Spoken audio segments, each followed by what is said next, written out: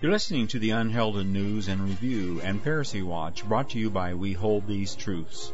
Each week we look into the events that are, for the most part, ignored or overlooked by the mainstream media, and we analyze these events. Just as in Jesus' day, Pharisees still walk the earth. Among them today are the celebrity Christians who support wars in the Middle East to protect Israel. In our Pharisee Watch portion of the program, we feature stories about the unchristlike acts of these modern-day Pharisees. Our programs are led by Charles E. Carlson, the founder of We Hold These Truths and author and editor of the Pharisee Watch and Unheralded News features on our website, whtt.org. Joining Chuck are four other founders of We Hold These Truths. Travis Steele is the owner of Steele Engineering. Mark Horton is the president of Ultra Clean Corporation. Chuck McCollum is the owner of Oakshade Development. And Tom Compton is a retired sales engineer and your announcer. Our reader is We Hold These Truths faithful volunteer and dramatist Leslie Ford. Welcome to our podcast. In today's Pharisee Watch and Unheralded News, we're talking about insanity. Is it rampant in the world, or is there a lot of planning here? We are going to be talking about a couple things. The war drums for a war against Iran are still being beaten here in the United States and in Israel. And we have war beats of another kind by our Christian Zionists, we call them the bloodthirsty brothers in Christ, who are behind these serial wars. We've talked about this for years. We're going to have a vigil in Nashville, Tennessee. And Chuck will talk to you about that, and we want to go over the letter to the pastor there and talk about it because this is a conference about Islam. It's Islamophobia that's rampant throughout the United States, particularly in the Christian community, seem to lap it up. They love to hate Muslims, or they want to know about it, but most of what's coming out is basically 99 more ways to hate Muslims. To start off, I want to mention an article here from Haaretz, the Israeli paper, and this is an opinion piece by Gideon Levy, who really is very good. Now, he's entitled this, Insanity, Not Logic Guides Israel's Leadership. And he says right here, quote, "There is no way to rationally explain the beating of the drums of war against Iran. The risk of an Israeli attack are clear, and they are horrific. The danger of Iran using a nuclear weapon is nil, and yet Israel is playing with the fires of hell. Israelis, in fact, are saying they prefer a barrage of thousands of missiles, which will bring blood and destruction now, to the future imagery risk of the suicidal weapon by quote-unquote crazy Iran, that they prefer system-wide insanity with clear threats and open preparations for what could become an Israeli suicide mission." And then he goes on down further. "The only conclusion from all the above is that there is an illogical leadership in the Middle East, but it is not necessarily in Tehran. Fear, partly false fear, dwells in Jerusalem. The outcome of the fear-mongering and demonization that is always present here regarding everything from swine flu to the Iranian nuclear program. Alongside it is the megalomania that says that Israel can call the shots in the region as it sees fit. The men's men who are threatening Iran now are the real cowards. The brave ones are, in fact, those who are trying to thwart the insanity, from former Mossad chief Meir Dagan to Interior Minister Eli Yashai." And the reference there, unquote, there are people, former ministers and so forth. Eli Yashai is an Interior Minister, current minister, and Meir Dagan was the former chief of the Mossad. So he's expressed some opposition there. So there are opposition. So the question is it insanity? What do you think, Chuck? Give us your comments here. Well, I think Gideon Levy's good, and he's making a good argument to the people in a way. He's making an appeal to the Israelis that this is insanity, that they run this great risk However, there is a school of thought that the armaments that are held by Israel and the United States combined are so great that Iran can really do practically nothing. Iran has only 60 million people, I guess, compared to our 300 million. They've got a very small gross national product compared to ours, and a very, very small military. And a lot of their military is old junk. So whether or not Levy is right or not, I don't know, but it seems that both the U.S. and Israel think that they can demolish Iran before Iran really does any real damage to anyone. And this only points out the idea that we've written about in the past, that our leaders really do want a big fight. They don't want a little stingy war that's over with in a few weeks and is all forgotten. They don't want a surgical removal of a nuclear plant or something like that. If they get into this, they really are planning something economic that will last another 10 years. That's really what they probably have in mind. So I disagree with Levy of what the motive is, but I appreciate his article nevertheless, a warning to the Israelis. Well, they suffer from the same problem that we have, Chuck, the military-industrial complex. In fact, one of the pieces I did read here recently, the new fighter, the F-35, which is coming out very shortly, and Israel is going to be buying some of these.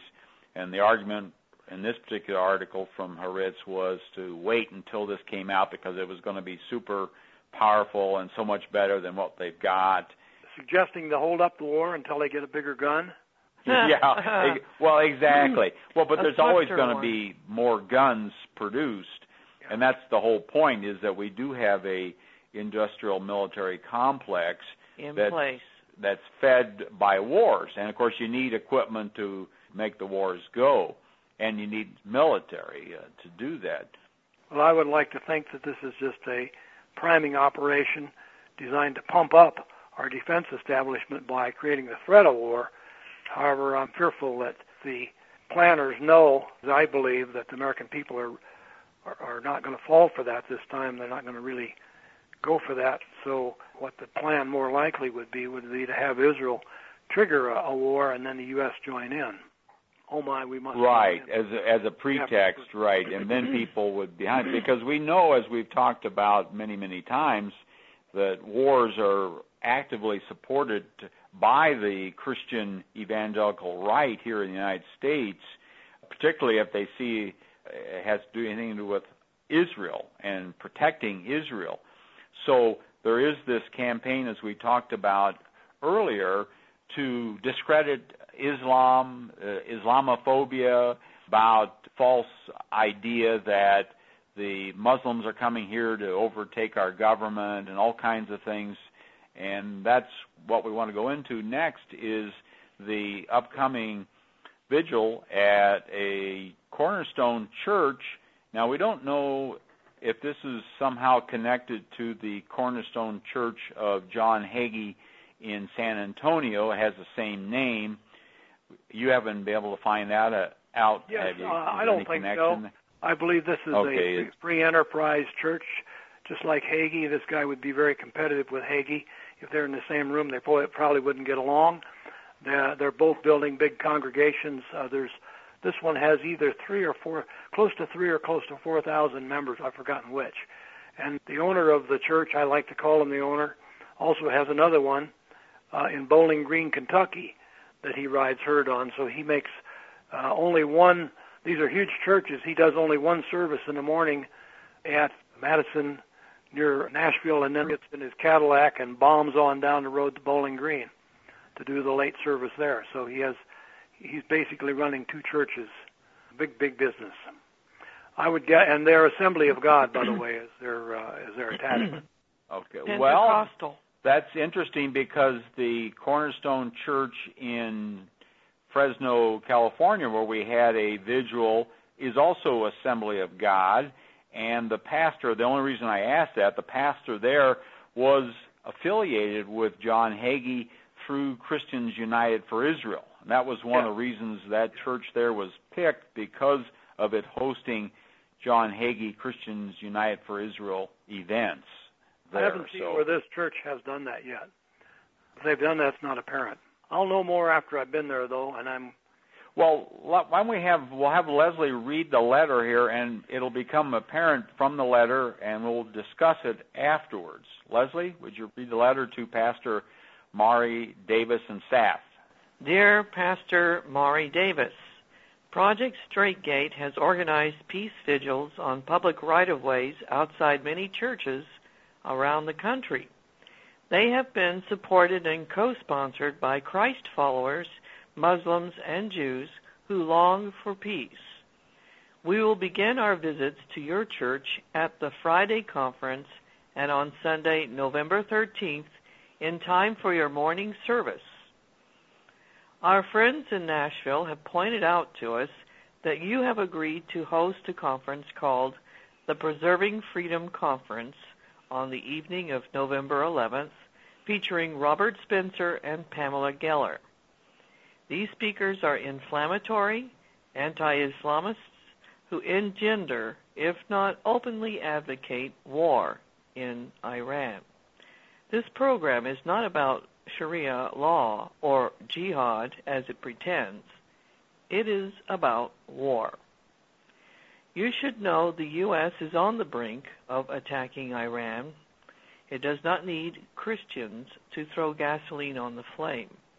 One or more hotels canceled the event with good reason, and you picked it up out of the gutter. Jesus' church is not a war maker. As best I can tell, not a grade of Christianity is presented to the audience at these programs. Jesus is left out entirely for the simple reason that he does not fit into a hate agenda. One of the large signs that will be displayed in front of Cornerstone Church next Sunday will ask the question, who would Jesus bomb? Every child knows the answer. Have you not had enough of war in your lifetime? Did you not once claim that war made a killer of yourself? Jesus' forgiveness is always conditional on repentance, or do you think otherwise? He told the prostitute at the temple she was forgiven because she believed in him, but he sent her home with a stern warning she must, quote, sin no more, unquote. It is clear from your own public statements that you claim forgiveness for sins at least as grievous as those of the prostitute. I found your history with a Google search. How can you tell your congregation you are forgiven by the mercy of God when you continue to aid and abet those who support murder and war? How can you use the church you claim is God's property for such a purpose? Our prayer is that you will examine your position and make a Christ-like commitment to oppose the continued American slaughter in the Middle East and the Israeli occupation of Palestine. Evangelical churches and their members should be, but are not, the most peace-seeking persons on the globe. Your members are not peacemakers because of your support of Israel, a nation at war with its neighbors for all of its existence, and the only country in the world that openly imprisons an entire population at gunpoint. Jesus is believed by all Christ followers to have said, "For as much as you have done it," he gave examples of both kindness and evil, "to the least of my brothers, you have done it unto me."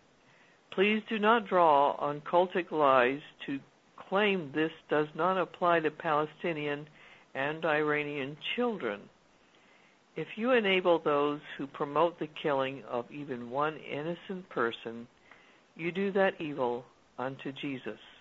We invite you to show us where Jesus ever made even one statement that allowed a Christian to approve or participate in taking the life or the home of an Iraqi, Afghani, Palestinian, or Persian, most especially the lives of women and children, who are always the victims of war.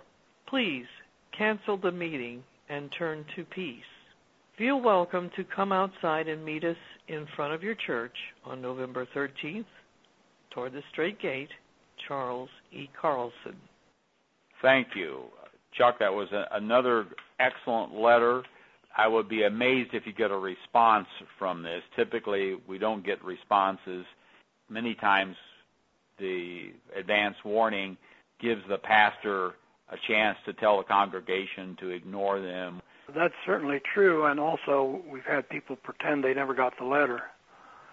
And in this case, we didn't have time to send the letter by certified mail, so we just sent it to all the other members of the pastoral staff, of which there were 7.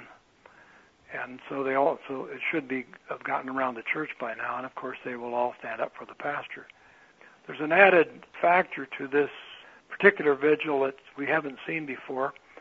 This program being hosted here is more outrageous than anything that we've perhaps seen. It is so bad that 2 major hotel chains canceled the scheduled program where they were housing the convention or the conference, all-day conference.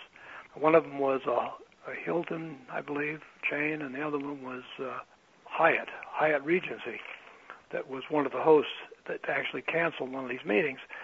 And the former group, the vice president of the company who spoke about this when asked, said if we would have had any idea of what this program was all about when they rented the thing, we would not have rented them the rooms in the first place. So they made no bones about it being the outrageous program that caused them to boot the group out. The program, of course, is going around saying that they were pressured, that the Muslim hate groups have put the pressure on them and scared the hotels. Probably quite unlike that. It's very, very obvious what these people are all about. I've been studying Pamela Geller and Robert Spencer, the keynote speakers in this program, and their statements they make, both are broadly circulated on the Internet, and they have opposition who consider them to be the craziest people going. One of the sites that opposes them is called Looney Watch or something like that. These people are incredibly loony, really. They go far beyond the pale. They are so adamant in their hatred of Muslims that they talk about things like deporting everyone, and they engage conversations with all kinds of people who are on their websites who are equally fanatical. It's sort of a fanatical cult. So it's not even logical and sensible. And in fact, neither Spencer nor Geller seem to get around to ever talking about war in Iran. What they're really just doing is conditioning Christian Zionists and people who come to these meetings, which are very much associated with the Tea Party, to absolute hatred of all Muslims and to kind of treat them as someone who should be exterminated or incarcerated or run out of the country. But in the process of doing this, of course, they're engendering a hatred that would, of course, allow anyone who listened to these people to simply shrug their shoulders and accept any kind of a event, even a nuclear bombing of Iran, would probably be considered as acceptable to the people who listen to Pam Geller and Spencer. But Chuck, they're no different from the United States government. We talked about this on another one of our podcasts about the Homeland Security funding, paying for experts on Islam like the fraud Walid Shoebat, who's been proven as a fraud by the Jerusalem Post, claimed he was a terrorist and he wasn't. There's no proof to that. He lied about it. So we've got our government, and Walid Shoebat at a conference in South Dakota earlier this year said that all Muslims that go to a mosque should be watched. So we've got this almost mass hysteria in the United States, and it is fashionable to be wary of Muslims. Yeah, and this is the far loony end of this hysteria, and it is strange that this is so closely connected to the Tea Party. One of the conferences that was canceled was actually called a Tea Party conference. So it's pretty odd, really, and there's another strange development on this, and that is something we discovered about Pastor Davis, Maury Davis, M-A-U-R-Y, Davis is his name. When we got to looking at this church, I did a little Google search on Maury Davis, and someone had connected his name to murder, so I did a little Google search on murder Maury Davis, and I came up with an incredible story from one of the Nashville newspapers. It's a weekly paper, and it's written by one Brentley Hargroves, and I actually found Brentley Hargroves. He's now moved, he now works for a different paper in Dallas, Texas. But on June 18th, 2009, he wrote a story about Pastor Davis in which he explained, he went into a detailed research project onto the trial for murder of this pastor that occurred some 25 or 30 years ago.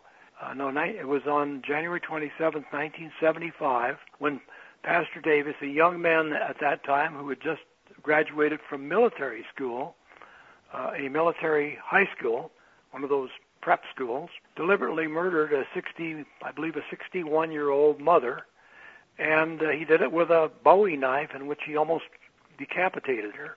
And he did it because, according to the trial, she somehow accidentally, during a house showing, he was looking at a house she had for sale for her son, and she somehow kicked over a bucket of paint that was there in the house, and it spilled on Davy's boots, and he promptly slaughtered her right there and left her in a pool of blood, literally choking to death and strangling in her own blood. And he was subsequently arrested and eventually served only 8 years for first-degree murder due to some various flukes that took place in his trial. And without going into a lot more detail, we've actually provided the link to this amazing story.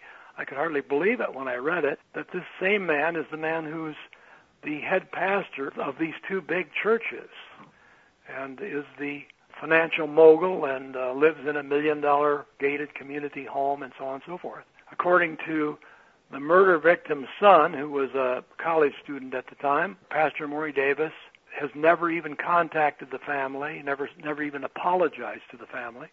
They're just a forgotten part of his past.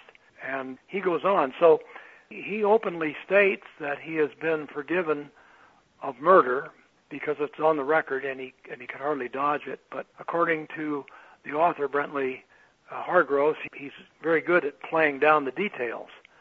So the bloody details that I've just explained to you never come out. And of course, he makes the point that God has forgiven him and that therefore he can forgive anyone, and that Christ is so good that he's forgiven everyone. The point that we can hardly escape from this is Pastor Davis can hardly avoid seeing the consequences of this agenda that he's promoting in his church, which is rabid hatred and eventually death. And we wonder how he can consider himself forgiven when he's still out promoting war. And this is the subject that we're going to be bringing up as we go forward with this study. At first we decided we should leave alone his sordid history, but after examining it, I can't get over the idea that he can hardly see that what he's promoting is not going to result in death of a lot of people, not just a few. Well, it does seem like a contradiction. We know that Jesus does forgive sins and people do change their lives, but this certainly doesn't seem to jive, actually, and you wonder. And, of course, only God knows the heart of any individual, including this man, so we don't want to pretend that we know his true heart, but these are valid questions, particularly on a serious matter like this. We've seen it even in our own church. Just a few months ago, we had a fill-in Sunday school teacher that came. He was a former Muslim who claimed to be a Christian that talked to us about Sharia law in Saudi Arabia. And listening to this, I didn't see any real love of Jesus in his presentation. In fact, he didn't even mention that Muslims revere Jesus, which is pretty amazing. They may not have the same understanding as we as followers of Christ do, but to leave an important item like that out of the equation makes you wonder. It almost sounded like it was deliberate. What is his agenda? People readily were shaking their heads as he was talking, accepting this, and it really, to me, was not right. In fact, what I did is I followed up with a letter to the teacher who was not there and urged him to listen to the recording of it. and told him what I thought about this, that it was more of a 99 ways to fear and hate Muslims than to reach out and show the love of Christ to them. This is very common, and these people simply forget that they're in a church, and they forget that part of the script. They forgot about Jesus. That's what they forget about. They Jesus never part seen of the script, yeah. Exactly. He's supposed to be our guide here and has given us the guidelines. Blessed are the peacemakers, love your neighbor as yourself. All these things, you would think people that are followers of Christ would pause to think about this. They don't really think about the ramifications. In my letter to the pastor, I used a little analogy of Jesus and the prostitute at the temple. Right. Now, the story, of course, implies that since she was at the temple, she was a temple prostitute, and she was accused by the Pharisees, who were probably her customers. And Jesus eventually asked the question, who will be the first to throw the first stone? They wanted to stone her to death because they got mad at her for some reason. And none of them would throw the first stone, showing that he had convicted them of their own guilt. So their hypocrisy showed up. And then as the woman went away, he made that statement to her. He said, "Go your way, you're forgiven, but don't sin again." Now, to say that to the woman, the prostitute, would have been almost a death sentence to her, because it's not just a question of changing a job. She would not be accepted anywhere in the city, the community, anywhere within where anyone knew her. She simply wouldn't be able to find something to do. Prostitution was what she was reduced to, and there was no place to go from that. In that society would be extremely difficult for her, and yet he said, "Sin no more." And presumably he meant it. Did Jesus mean it, or was he kidding? Did he just say that perfunctorily, as we sometimes say a table prayer? Or did he actually mean, go away and don't do this again? If you expect to be forgiven, you've been forgiven, but don't do it again. Pastor Maury has not slit the throat of another woman, as far as we know. I asked the author who wrote the story if he knew of any other incidents. He said there had been some rumors, but nothing that he could put his finger on. Some sort of inclinations of hot temper and things that he couldn't prove and didn't want to even try to prove, so he hadn't looked any further. But so let's say, for the sake of arguments, that 35 years ago he slit the throat of a woman and got away with it, more or less, and he's now wealthy and he hasn't cut anybody else's throat. But if he's advocating war and is advocating violence, open violence against a whole race of people, is he sinning no more? That, I guess, would it sounds like a case of casting a stone towards the Muslims. Leslie? I was going to say, is it a Christian's job to kill anyone or promote war? I don't think so. No, and we need to speak out against evil in love. He certainly knows all these things. I'm sure he preaches these sermons from time to time. But this hypocrisy is really quite incredible, and something that I think, frankly, the local Muslims are having a hard time with it. They did not know about this. I talked to some of the local leaders there, and they were not aware of this history of this man. They just knew a Christian church had picked up this ugly program that had been thrown out of the hotel. So it's an amazing kind of a situation that I've never encountered before. I've never run into. I don't believe I've ever challenged a man who I knew was a cold-blooded, one-time murderer. I've known some nasty people, but this may be the first convicted murderer I've ever challenged openly.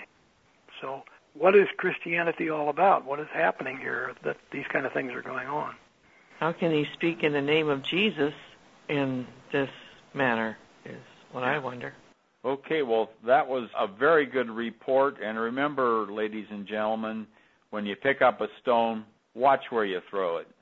And not in Jesus' direction either. And not in Jesus' direction, yes. Or don't use Jesus as the reason for throwing the stone. Yes. We see that it's almost implied in the fact that people hosting events like this are implicitly saying that Jesus okays this because they call themselves followers of Christ. It can't be. There's something wrong here. Now, coming back to this conference they're having there, one of these persons, Spencer, he has a little bit of Christianity sort of attached to the very end of his website where he actually mentions Jesus' name. And supposedly he is a Catholic. And in looking further, he's written an article or two where he's gone out of his way to argue that Jesus was violent. So apparently this has come up before with him, and he's trying to cover that base, trying to come up with an answer about the violent Jesus. And maybe we can talk about the, quote, violent Jesus, end quote, in another session. Yes. Thanks for listening. Be sure to tell a friend about our podcast. And please visit our website, whtt.org. You will find a wealth of information and resources like the latest Pharisee Watch and Unheralded News articles. Also, you can order our new video, Christian Zionism, The Tragedy and the Turning, Part 1. Even though this video is copyrighted, we don't mind if you copy it as long as you copy all of it. Then you can educate your friends and acquaintances about the dangers of Christian Zionism. Start small, think big, and press on toward the straight gate.